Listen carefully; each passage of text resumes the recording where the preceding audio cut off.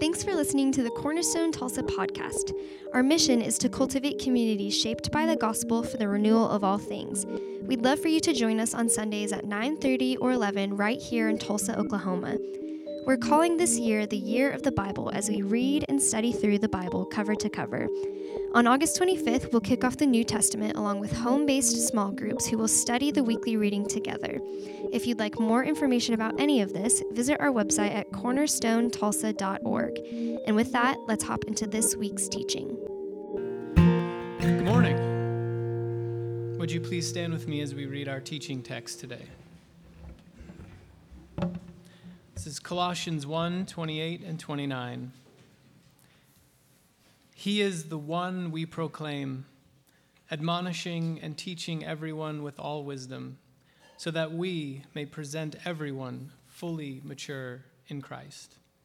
To this end, I strenuously contend with all the energy Christ so powerfully works in me. Let's pray. Father, we open ourselves up to you today. We're gathered together because we need to feel your love. We need to feel your peace. We need to interact with your grace. So we open ourselves up now. We relinquish our right to ourselves, and we just say, come, have your way. Thank you for anointing John. Thank you for filling this place with your presence. In Jesus' name, amen. Amen. Y'all can be seated. Thanks, Bill.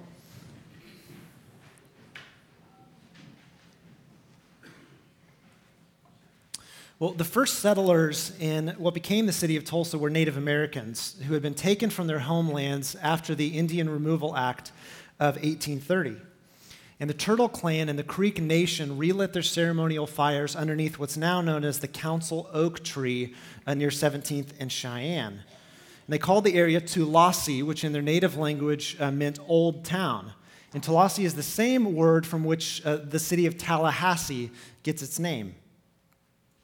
The area that became Tulsa really started to grow, and after the Civil War during Reconstruction, in 1879, the first post office was established, and not long after that, the railroad made an official stop in the area of Tulsa.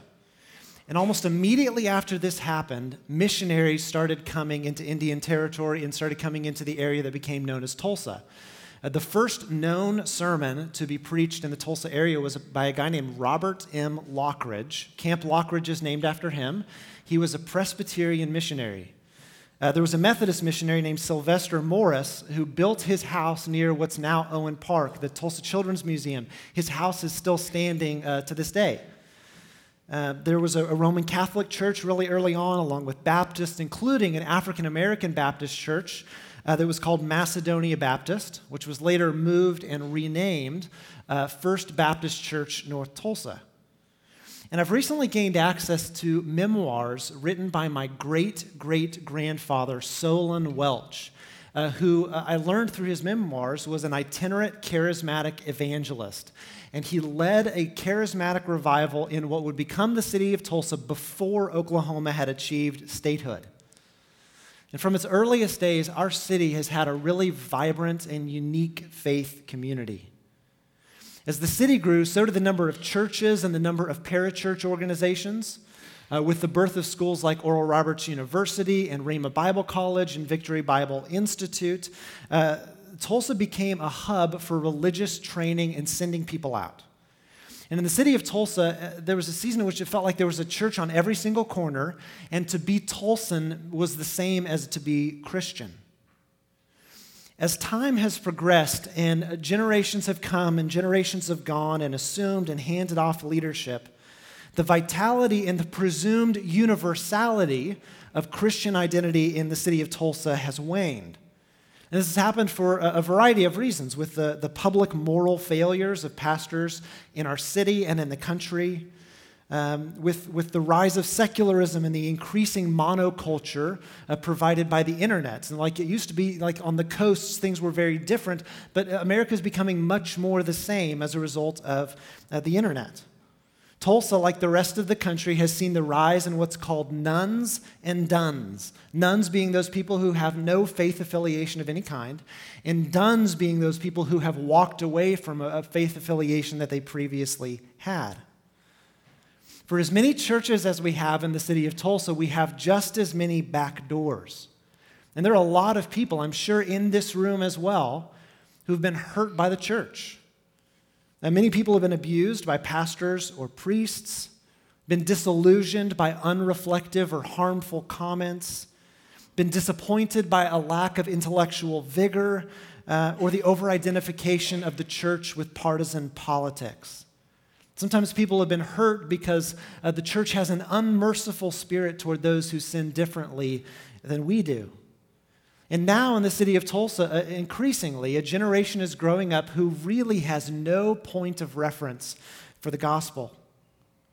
And seeing declining numbers and feeling the pressure to fill the pews, lots of churches in town have felt this angst to put on a good show, to increase the production value of what happens in the building, and maybe that's going to attract and compel worshipers to come, pumping out the content of really flashy preaching to social media as quickly as possible.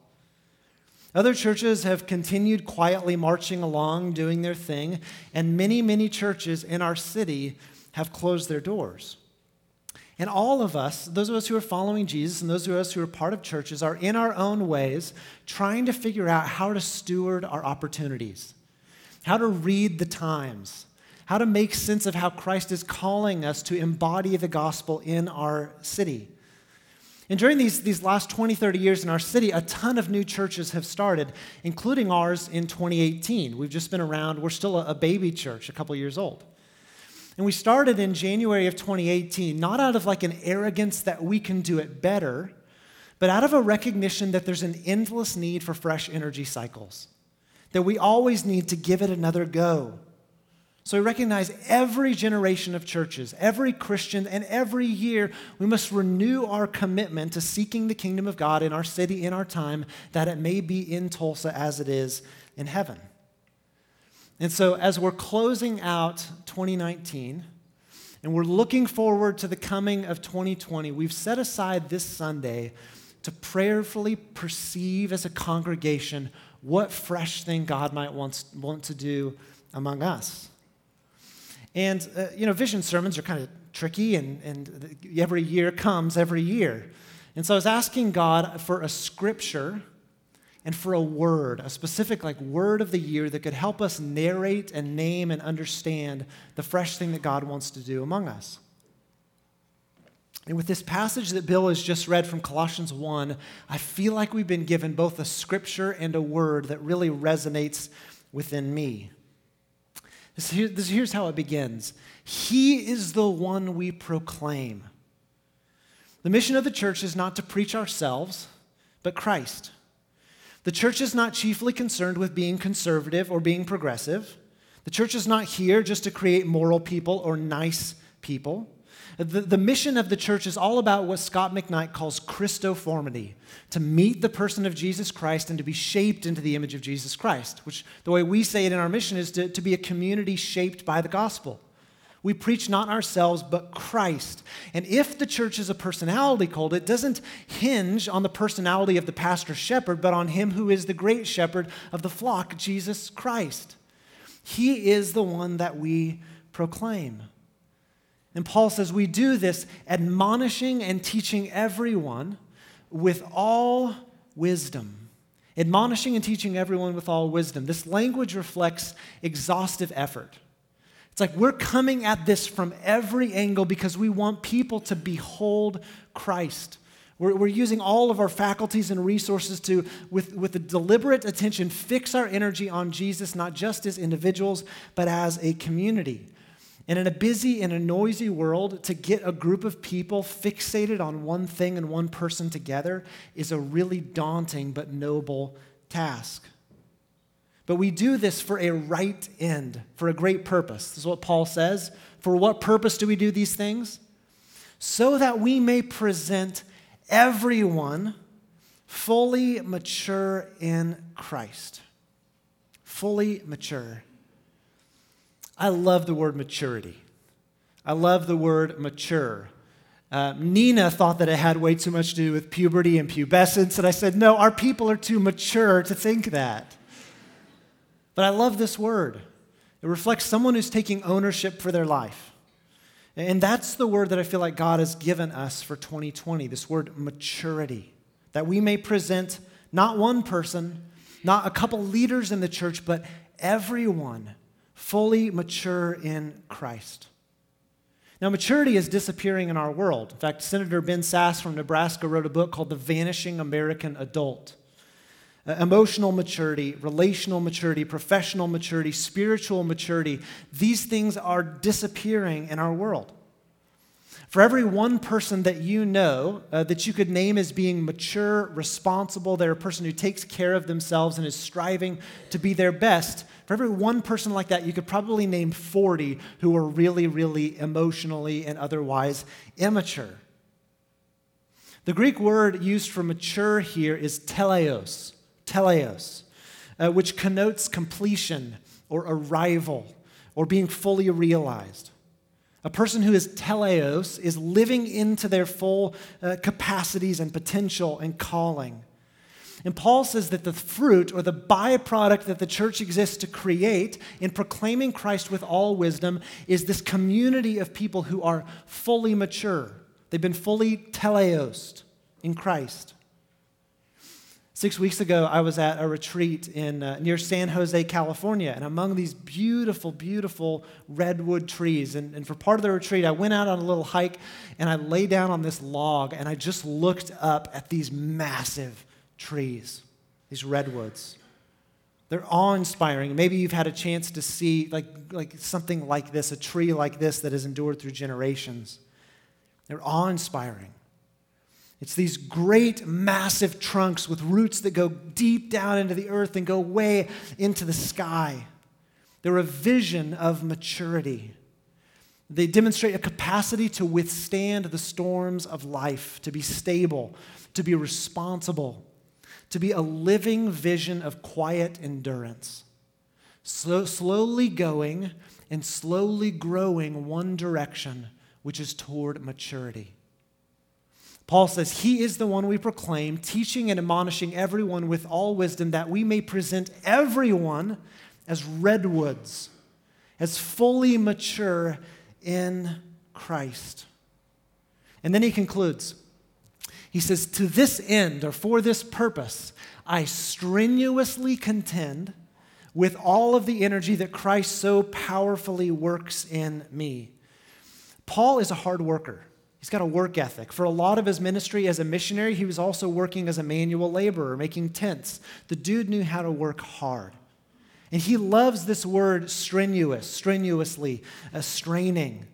It gives a picture of someone who's just given it all they've got. Across town right now, a bunch of people in our church are straining to finish the Route 66 marathon. But Paul loves this term. He also loves race imagery. He brings it up elsewhere in Philippians. He says, not that I've already obtained all this or have already arrived at my goal, but I press on to take hold of that for which Christ took hold of me. Brothers and sisters, I do not consider myself yet to have taken hold of it, but one thing I do, forgetting what's behind and straining toward what's ahead, I press on toward the goal to win the prize for which God has called me heavenward in Christ Jesus. And then note what he says. All of us then who are mature should take such a view of things. Maturity and straining forward once again go hand in hand. In Colossians, Paul pairs this image of straining with another one, which is contending. And contending calls to mind some pretty vivid imagery, like wrestling imagery, of a struggle, a fight, a back and forth. You're contending to see who's going to be the king of the mountain, who's going to push the other one off. This word contending, again, makes us ask, well, who are you contending with? Ephesians chapter 6. He says, our struggle or our contention is not against flesh and blood, but against the rulers, against the authorities, against the powers of this dark world, and against the spiritual forces of evil in the heavenly realms. In synthesizing Paul's thinking, we proclaim Christ with all wisdom and authority so that we can present everyone fully mature in Christ, doing this strenuously contending against the dark forces and the powers and the principalities of evil. And at every generation of followers of Christ, this is our task, and this work never ends. Our commitment to this work must constantly be renewed. January 21st will make 2 years that we've been together as a church. It feels like I've known some of you much longer than that. It feels like some of the things that have happened have been of a quality that reflects more than just 2 years. I'm so amazed and I'm profoundly grateful for everything that God's done. The ways that we've already tried to live this out together. How we've already proclaimed Christ to each other in fresh ways in our apprentice groups. Like seeing major breakthrough in people coming to understand the love of Jesus for them, not just for the world, for them. Proclaiming Christ. You remember last year, and some of you will remember, we did the story course, teaching through the Bible in 4 weeks. This year, through the year of the Bible, in lots of ways, over coffee and in this room, proclaiming Christ to each other, pointing each other to Jesus. How we've already been taking steps toward maturity. People who were kind of on the bench previously, who are taking responsibility for leading one another, for volunteering with children, for being the one to speak up and get conversations going in apprentice group, for making steps to share the gospel or just be like a light to your coworkers in your workplace. We've seen each other take steps toward maturity. We've certainly grown in community. For those of you that Cornerstone's your home, think about the friendships that you have now that you didn't have a year ago, that you didn't have 2 years ago. Now, some of you may be newer to our community and you're like, I want that, or I haven't experienced that yet. Hang on, press in with us. But others of you will get what I'm talking about. Man, the friends that feel like family, we've only known each other for this short period of time. And consider some of the ways that we've been able to bless our city and to bless our world through foster care relief, which Amy Ann's going to get up and share with us about how we're doing that for Christmas this year. How we've been able to pay the salary of a couple Middle Eastern pastors in a really persecuted country. We've been able to pool our resources and do some really cool things. And just on the whole, this sense of freshness, of lightness, of energy, people who have been kind of given it their all for a long time, feeling renewed in their efforts and seeing fresh fruit. And for all of this, I am so grateful and I'm humbled and I'm in awe of what God has done.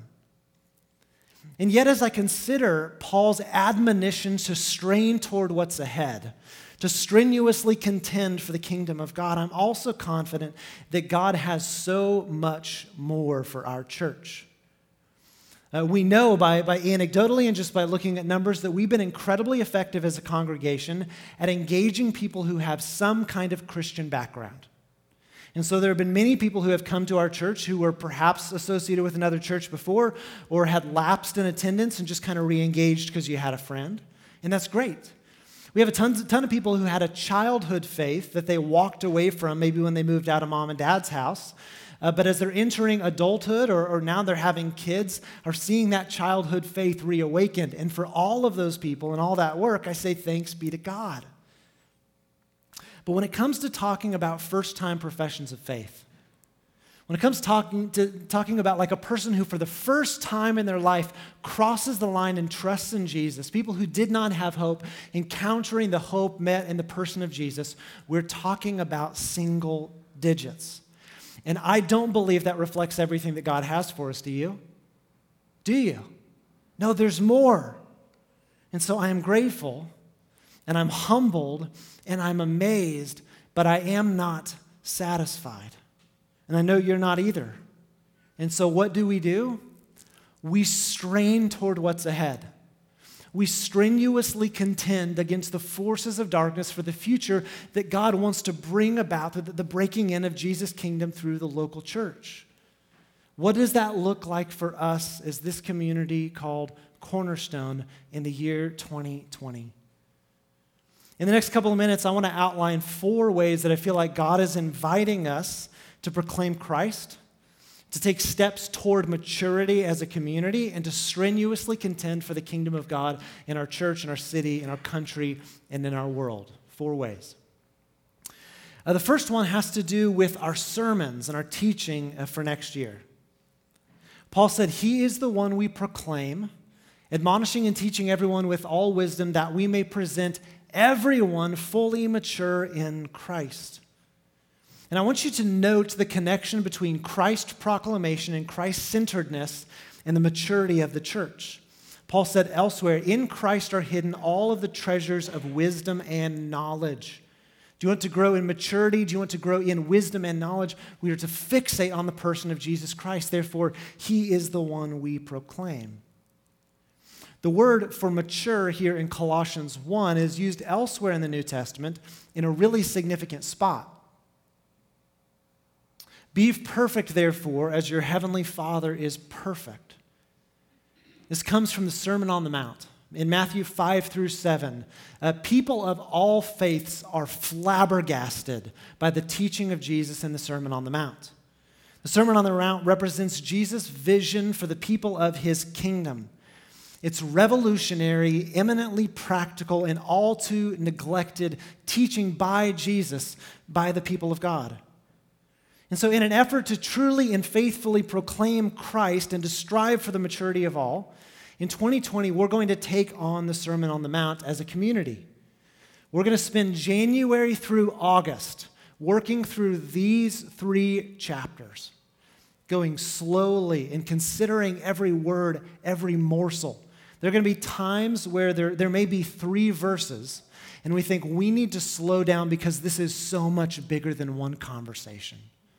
And for the first 8 months of 2020, we're going to work our way through the Sermon on the Mount. As we move into the fall of next year, we're going to look at what does it mean to live as the community of the Mount. We're going to study Paul's letter to the Ephesians, a vision for a mature congregation, people who are being made fully mature, fully teleost in Christ.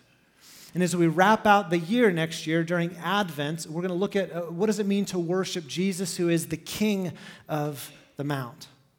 Next year, we're going to take in a really serious way this admonition by Paul to proclaim Christ.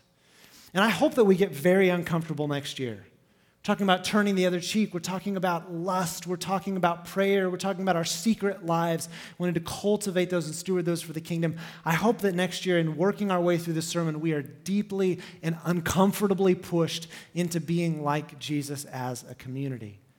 We're doing this because he is the one we proclaim for the purpose that all may be fully mature in Christ. The second area we're going to look at is in the area of discipleship for 2020. Now, I've already hinted at this, but you don't grow mature by accident. Mature people are cultivated. And we're being assaulted every day by forces that are working against our emotional, physical, professional, relational, spiritual maturity in all kinds of ways. And our immaturity shows up chiefly in our relationships. It shows up in our relationship with ourselves, how we manage ourselves, our words, our time, our energy, our responses to other people. It shows up in our most intimate relationships, and so our families of origin. A lot of us, next week during Thanksgiving, some of you are going to behave like 5-year-olds because you're around your family of origin. You're normally great, but then you get around that aunt and she just brings out the crazy. Our immaturity shows up in relationships, and our relationships as we get married and as we have children, our children bring out the worst in us. And also in our relationship with God, our immaturity shows up in relationships. Now, a ton of the time in the church, we have discipleship efforts that are very, very well intentioned, but if you can picture an iceberg, the content of our discipleship really only addresses the tip of the iceberg. We've got these habits and narratives and systems of belief. We have these wounds from our childhood, our family of origin, that often goes unaddressed by discipleship efforts in a church. So what do we do about it? In fall of 2020, we're taking on a fresh approach to deliberately cultivate emotionally healthy, emotionally mature disciples. And it's going to begin with a robust and fresh approach to maturity in relationships, developing emotionally healthy relationships, starting with ourselves and then in our relationship with other people. Deliberately diving into the wounds from our families of origin, the habits from our families, and developing skills to navigate those as people who are shaped by the gospel. Inviting God into the tedium of how we interact with others and how we interact with ourselves. And as I've worked through a lot of the material that we're going to be looking at next year, I am confident that this is going to preserve and transform friendships, This is absolutely going to save and improve marriages. This is going to transform how we operate at work and with our families and in church. This is called emotionally healthy discipleship. Some of you may be familiar with the practices. We're going to kick this off in fall of 2020. And it's designed to be a big and robust answer to a really, really big problem of immaturity in the church. Emotionally healthy discipleship. The next one has to do with the topic of prayer in 2020. Prayer is the primary arena in which we strenuously contend with the forces of darkness and for the kingdom of God. When we were launching as a church, we took this admonition to strenuously contend in prayer really seriously. We talked forever about John 15:5. Jesus said, if you remain in me and I in you, you're going to bear fruit. But apart from me, you can do nothing. If we remain in him and he in us, we will bear fruit. And so we tried to take this seriously as a community. We set a goal of sowing 3,000 hours of prayer into the launch of our church. We tried really hard and we got to 1,000. And over the last 2 years, we have kept that candle of prayer burning every Thursday at corporate prayer. And it's never been a roaring flame, but it has been a steady candle. And honestly, that reflects my prayer life. Not nearly what I hope that it can be. Not yet fully realized and living into my potential. It's just a steady candle. But as a mentor of mine said, you can still set a forest ablaze with a small candle. So for more than 2 years, we've done this, and we want to take steps toward maturity, strenuously contending. Not with just what's left of our energy, but with the energy that Christ so powerfully works in us.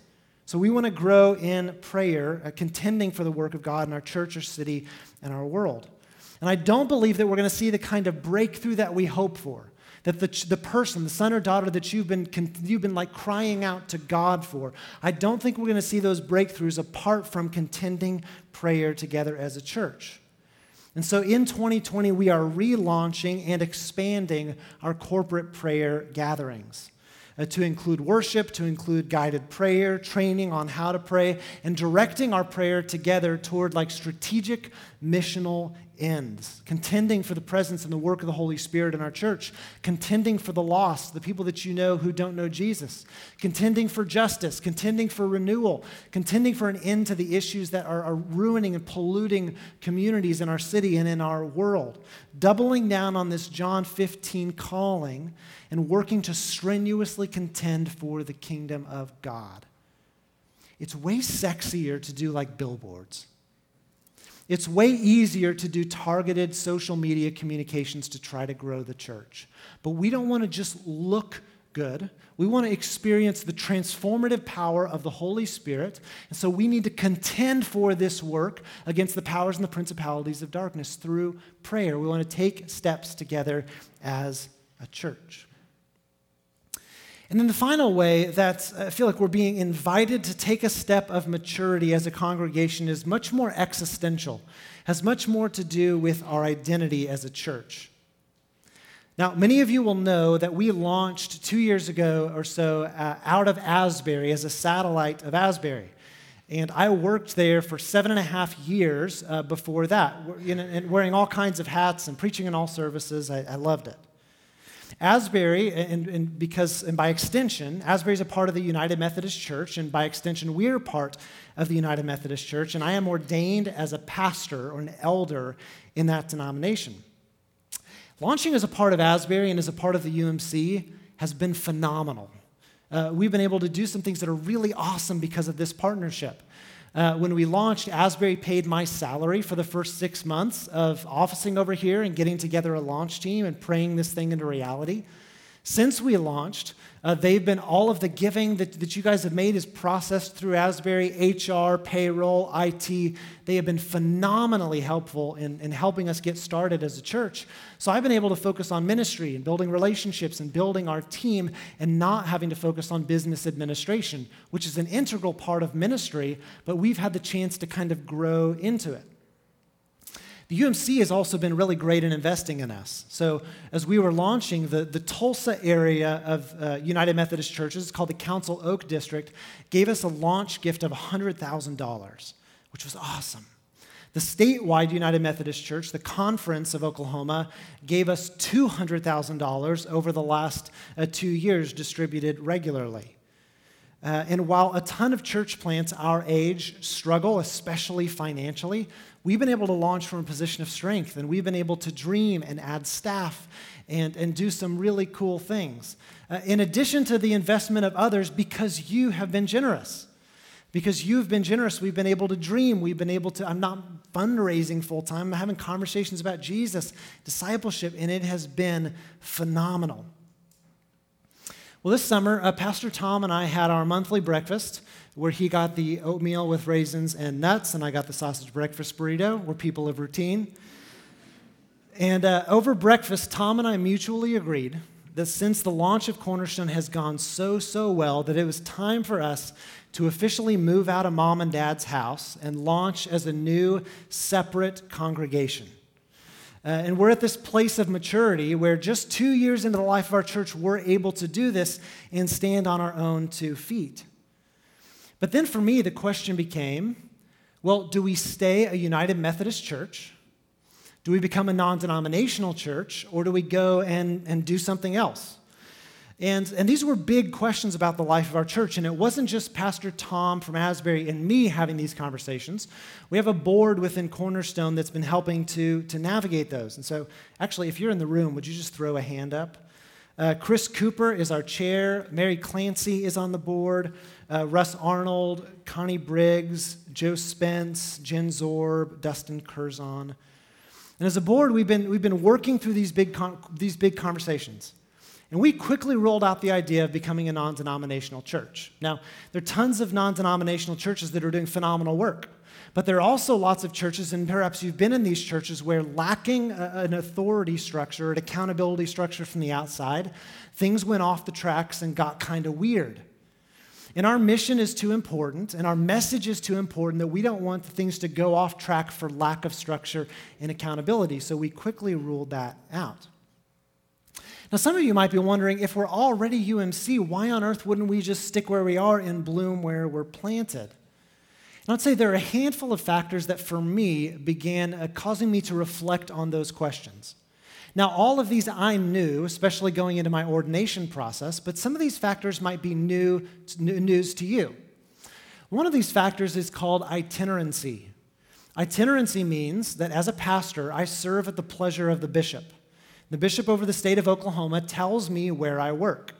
So it's within the authority of the bishop to call me at any point and say, John, you are now going to be a pastor in Guymon, Oklahoma, or in Lawton, or in Oklahoma City, or even elsewhere in Tulsa. It's well within the authority of the bishop, even though I guess I'm technically the founding pastor of Cornerstone, to move me to another congregation. That may be news to many of you. And at that point, another United Methodist pastor would be sent here and would take my place. The other point of concern has to do with stewardship. If we were to launch as our own United Methodist Church, we would pay what's called apportionments, which is just we're contributing to the running of the organization. And for us, that would be a good amount of money. And I think how we steward our money matters. One of the third factors that contributed to this conversation has to do with things like property ownership. So we are renting this facility right now from the ELCA denomination. They've been amazing, great partners in this. If they came to us in a year and said, do you want to buy our building? We would be paying for it, but the denomination would own it. And you've perhaps heard stories of other churches in town who, when things with their denomination went sour, had to buy back their buildings from the denomination. Now, I knew all of that going into this, but what especially concerned me was the fourth point, which is the state of the United Methodist Church. I know that all of you don't spend all of your days just like trolling the UMC tag on Twitter or having a Google News alert for UMC. But while I've been incredibly well supported in the UMC, I have a district superintendent named Cindy Havlick who's been great. Chris Tiger has been over all the new churches in Oklahoma. Chris has been amazing. I really admire Jimmy Nunn, who's our bishop. While I've been really well supported in the UMC, at the highest level of our denomination, there is toxic infighting and covenants that have been broken or being openly rejected. And it's very possible that next year, when the Global United Methodist Church gets together, they will vote to split as a congregation. And we had to consider, as we are this young, energetic congregation at this place where we're pretty nimble because we don't own property and we're not officially a United Methodist Church yet, do we really want to drag our church through a nasty ecclesial divorce?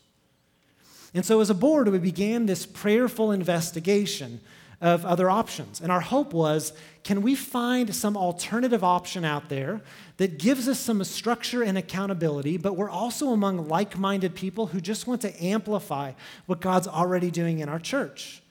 And so we began to pray as a board, God, what are you doing, and how can we be a part of it? And so during this process, we came across a network of really like-minded people, of people that we resonated with. Some of you will remember Ashley Matthews when Ashley came, I think it was in August. Ashley's church in Atlanta is a part of this network. And the more we read, and we just did exhaustive research, I did individually, and the board did a lot of looking, we thought this is a really great fit for us. The things that we're currently striving for are in the DNA of this network, and we can actually learn from them because they're further ahead of us. They love the scriptures. They're Trinitarian. They've got kind of a charismatic vibe where they're open to the work of the Holy Spirit. The language of being shaped by the gospel is integral to who they are. They're big on justice and renewal, which is some of the most aspirational parts of our mission as a church. And we already resonate and align with their theology. In addition to this, in their leadership, they're racially diverse, and they're big on church planting, which is something we've been budgeting for since the day we started receiving offerings. And this network is called Churches for the Sake of Others, or it's abbreviated C4SO. And think about how phenomenal this name is. For whom does the church exist? For the sake of others. Somebody really smart said the church is the only institution that exists for the benefit of its non-members. And Churches for the Sake of Others, or C4SO, is actually part of the Anglican Church of North America. Now, you may already know this, but the Methodist movement came out of Anglicanism, came out of the Church of England. And John Wesley, who was the founder of the Methodist movement that became the Methodist Church, was born an Anglican and he died an Anglican and never wanted this movement to leave the Church of England. But there was this little skirmish called the Revolutionary War that made it unpopular to be associated with the Church in England if you lived in the colonies. So as we studied, we recognized that if we joined C4SO, there would be no major shifts in our theology because this is already our tribe. And as we continued to study, we saw not only lots of green flags, we saw lots of red flags. When Ashley came to town, our board met with her, and there was a sense of being kindred spirits. C4SO, a couple weeks after Ashley came to town, was having this clergy gathering, this pastoral retreat in California, and Emily and I got permission to attend. And we just had a ball. We loved what we saw. We saw healthy people. We saw a spiritual vitality and vibrancy. We saw collegiality and mission. We saw intellectual rigor, and we thought, this is really, really great. We got to have breakfast with their bishop, whose name is Todd Hunter, a fascinating guy, authoritative, and just mature, wise, godly, powerful man. We got to have breakfast with Bishop Todd and with his wife. And the first night we were there, Bishop Todd gave a talk on the future of Anglicanism. And he said, Anglicanism at its best is not self-referential or self-obsessed. And here's what he meant. The Anglican bishop was saying, I don't care if the people in your pews are proud card-carrying Anglicans.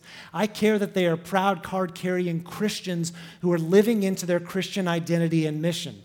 And I thought, that is great, because I don't want to adopt a denominational title as the thing that defines me. I want to adopt a title as a follower of Jesus. And this guy's on with that. I'm great with that. He also gave this talk on the Holy Spirit, saying when we pray, come Holy Spirit, we're trusting the Spirit to be made manifest, to speak and correct and encourage. And so Emily and I began to pray, Holy Spirit, come and tell us what to do. And we left that week with a definite sense of clarity from the Spirit that God had been leading us to make this connection. And in addition to that, the bishop was also sensing it and said, I'm going to throw the doors wide open for you in your ordination and your congregation to become part of this tribe. Now look, I am not Moses on the mountain. The Holy Spirit does not just speak to pastors and does not just speak to leaders. The Spirit speaks to the church. So what did our church think about that? So I bring this conversation home. Our board had had the benefit of researching this and talking this through for some time. We prayerfully tossed this over. We had tons of conversation and resolved by the end of the conversation that we sensed that God was leading us to link arms with this like-minded network, Churches for the Sake of Others. And not only has there been a ton of peace in this decision, it also alleviates some of the specific pain points that we're experiencing in our current network, where I'm under no pressure of being moved to another church. We'd have the opportunity to own our own building, and we're just part of a healthy tribe that's growing. In addition to that, they are already of our same theological tribe and family. This would require no major shifts in terms of Sunday morning worship. We're not becoming Roman Catholic. I'm not going to start wearing a clerical collar. The things that you like about our church are going to continue. In fact, when Ashley was here, I asked her, so what would need to change about our church to be able to fit with Churches for the Sake of Others? And she said, nothing. You're already doing it.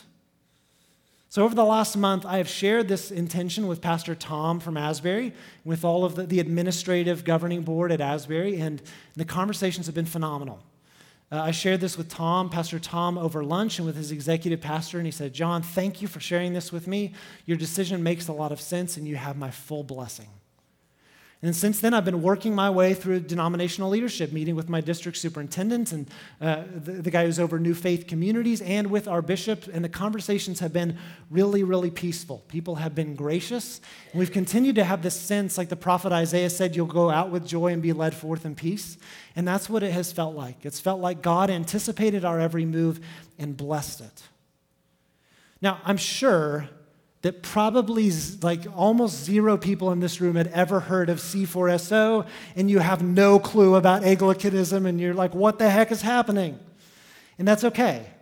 Don't be intimidated. Don't be anxious. After the second service today, we're making a couple new pages live on our website where you can learn, you can find links, you can find books, you can see some FAQ kind of things. You can investigate if you want to, but I want you to be assured that your church leadership has done our due diligence. We're confident that this move is going to provide continuity among like-minded people who can help accentuate our mission, our ability to continue what God has started in our community. I honestly suspect that most of you won't feel a big shift. The person who's probably going to feel the greatest benefit from this change is me, who gets to be part of a healthy team and have some new teammates who are already rowing in the same direction. The role of this bishop is to be a pastor to pastors, and I need a pastor. I need somebody who's looking out for me, so I'm feeling really grateful and hopeful. Somebody is going to ask you in the next couple of days, well, okay, I heard something, and it's being announced at Asbury today, so if you know Asbury people, they'll say, what's the deal going on? And you can just tell them this. Asbury's officially launching, Cornerstone is officially launching from Asbury. We're joining a network called Churches for the Sake of Others. It's really healthy, and they love to plant churches, and if they have more questions, just send them to the internet, okay? So I've shared all of this, and you guys are taking in a lot of information right now. I've already shared with you that we've been able to launch from a position of strength as a church, largely because of the generosity of other people. And as we take this next step toward maturity as a church, we want to take this step with maturity. We want to do it really well. And so I want to let you know that as we're making this transition, we are returning with gratitude all of the money that has been given to us by the United Methodist Church. That means that we're cutting a check for $100,000 and giving it to the Council Oak District. We're cutting a check for $200,000 and we're giving it to the Oklahoma Annual Conference. In special honor and appreciation for Pastor Tom, who's helped me get my start in ministry and has blessed the launch of Cornerstone, we're cutting a check for $25,000 that's being given to a scholarship in Tom's name to Asbury Theological Seminary, which is a cause that's near and dear to his heart. Nina on our staff is currently a beneficiary of that scholarship, and we are taking responsibility for the rest of her theological education, which is going to cost about $40,000. Now, we're doing this because it reflects the kind of people we want to be as a church. We want to be people who are striving for maturity, who want to go out in every transition with dignity and honor and blessing and appreciation. And this is a big financial decision for a young church, but we're able to do it because you've been generous.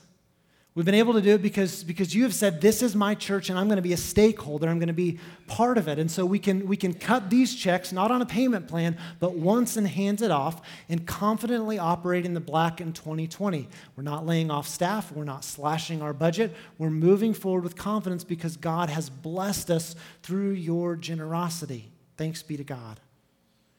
At the same time, we're also anticipating that our costs are going to go up by bringing all this admin in-house, so please continue to be generous. And if Cornerstone's your church and you've never given, I would just encourage you to make a plan to give. Maybe it would be taking a step to do a year-end gift this year. Maybe it would be like making a plan to give on a regular basis beginning in next year. Wherever you are, just urge you to consider your relationship with our church and to be a stakeholder, to take responsibility. Now, there are tons of other areas where we want to develop as a church in 2020. I haven't talked about local and global renewal. We want to continue to invest in our student ministry. There are things that we want to do to develop the infrastructure to care for our congregation in here, but I have shared the 4 big ones. About our teaching, working through the Sermon on the Mount, learning what it means to be the community of the Mount, to worship Christ of the Mount. In our discipleship, trying to cultivate emotionally healthy disciples. Relaunching and expanding and contending for the work of God through prayer, and now taking this big step of growing up as a congregation. But what is the big why behind all of this? Because you don't care about denominations for the most part. That isn't what attracted you to our church in the first place. That's not what wakes you up in the morning. We're taking all of these steps because of this big end toward which we've been called. We're taking these steps to faithfully proclaim Christ, to strenuously contend for the kingdom of God.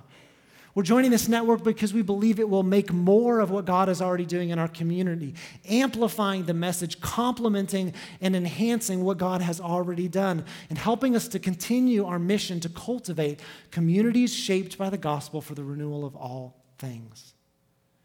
This is an us thing. We're moving forward saying we're a family together. And there's some steps that you could take. The first step I'd urge you to take is to pray. Maybe you really don't know how to pray, and your first steps will be like engaging with these new opportunities to learn or develop a habit of prayer. We can all take steps toward that end.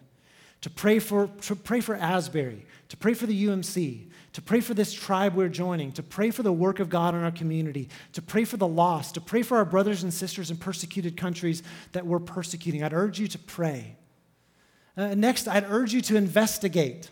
So there are some new terms that you're going to hear. You've probably not heard of C4SO. You don't know much about the Anglican Church of North America. So study. I think you're going to benefit from study, from research. The third, I'd invite you to give, to become an owner. To be a stakeholder in what God's doing in our community. And fourth, it's just to sink down roots. You can learn a lot about a person's relationship with their church in the language that they use. They talk about the church as a they or a you guys, or in the third person, like, well, Cornerstone seems to be really good or really bad at X, Y, Z. But if Cornerstone is your church, make it an us. Make it a we. When you gather on a Sunday morning and you see somebody who's got deer in the headlights, it's your church. Go introduce yourself to them. Introduce them to the one person in the church that you know. You see a person sitting by themselves. You see someone who wants to get plugged into community. Invite them into your apprentice group. Where we are currently struggling, like, partner with us to make it better, to grow, to invest. This is an us thing. And this is the work of the church. He is the one we proclaim, admonishing and teaching everyone with all authority, so that we may present everyone fully mature in Christ. To this end, we strenuously contend with all of the energy that Christ so powerfully works in us. This is our invitation. Let's do this together. Let's pray. Lord Jesus, in all of these conversations, our ambition is that you would be honored and glorified. So we say, come, Holy Spirit, do your work, correct us, unite us, encourage us, point us in the right direction. I pray, Lord Jesus, that you would bless Asbury United Methodist Church and Tom Harrison.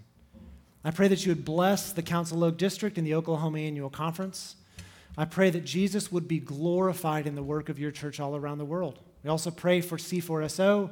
We pray for every one of us in this congregation that you would, by your Spirit, beckon us on toward the deeper things of God, that we may become fully mature in Christ, To this end, we strenuously contend. In the name of the Father, and the Son, and the Holy Spirit.